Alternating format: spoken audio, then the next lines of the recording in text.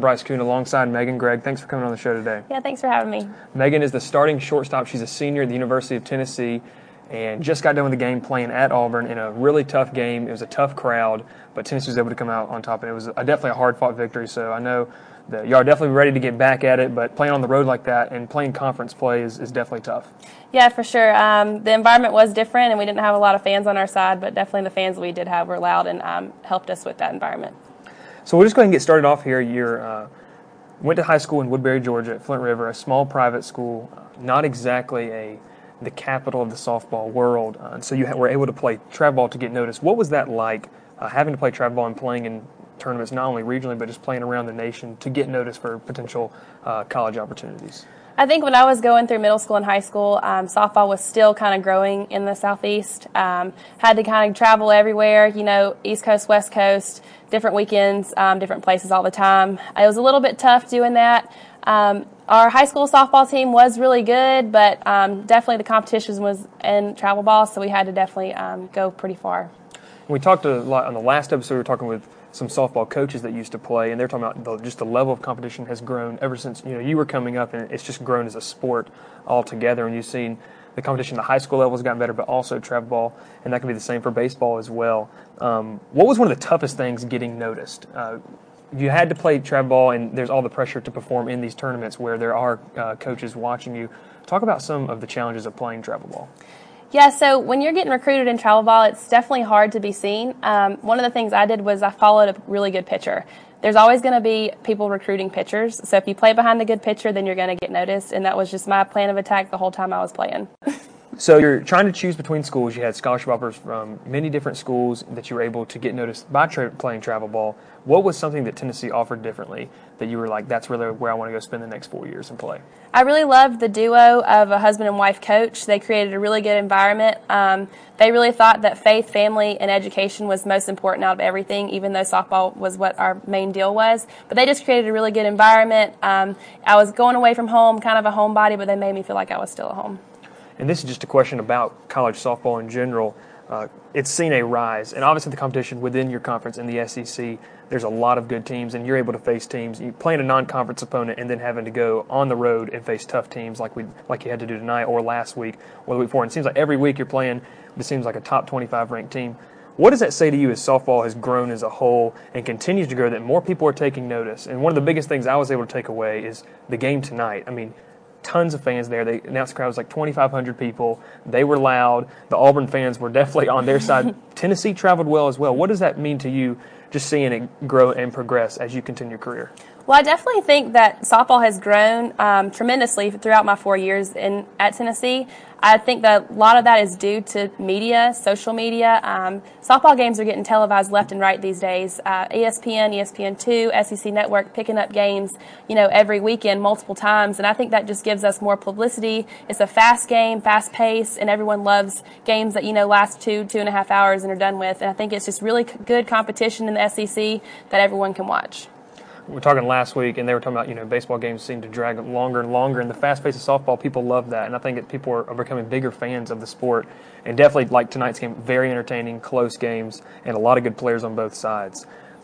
So your career at University of Tennessee, you get there as a freshman, and, you get a couple awards, all freshman team SEC, sophomore year, kind of progressing towards that. Obviously, last year was a big year for your team, but as well as for you. What can you say to your development as a player and how your coaches helped you in starting as All-SEC player and then SEC Player of the Year and National Player of the Year recognition? So softball is definitely mainly about your physical ability, but when you get to this stage, what sets you apart from other people is definitely your mental game, and I think my coaches did a really good job of developing my mental game. From my freshman year up to now, there's definitely been a change in my mental game, mainly confidence in myself, and I think that's one of the biggest things about softball. So you head into your senior season. The team is doing really well. Obviously, the competition around the conference is even better. I mean, coming off a week last week, Georgia, they've had a huge turnaround in their program. Yeah. Teams like Alabama, year in and year out, just teams that are really good. As you see that rise, what is your goal, as you were talking about before the show, as you're nearing the end of the regular season, gearing up for what's going to be an exciting conference tournament in Missouri? What is your personal goal, and what is the team's goal and outlook for the rest of the season? So our main goal is to win conference, and from there we'll go on to another goal. But right now we want to win conference. We have a really good chance, and as long as we keep playing like we are, picking each other up like we did tonight, and keep improving every single weekend, we have a really good chance at that. Taking it one step at a time is definitely key in a sport like this. You don't want to overlook any game, even those games in the middle of the week. Those are big games that can help get people reps that maybe not are playing on a Friday, Saturday, Sunday. What is one of the biggest things personally for you that you want to work on as you're constantly looking to get better, and people who say, well, this person in the 6th spot should probably get better, and Meghan's at that point, but personally you probably feel like I need to hone these different aspects of my game. What is something personally for you feel like you need to work on to be able to help your team take that next step? Yeah, so I've actually not been hitting really well. I haven't had really good pitch selects, and I'm not being really attacking the ball like I should. So right now it's just about getting up there, attacking my pitch when I see it instead of letting it go by.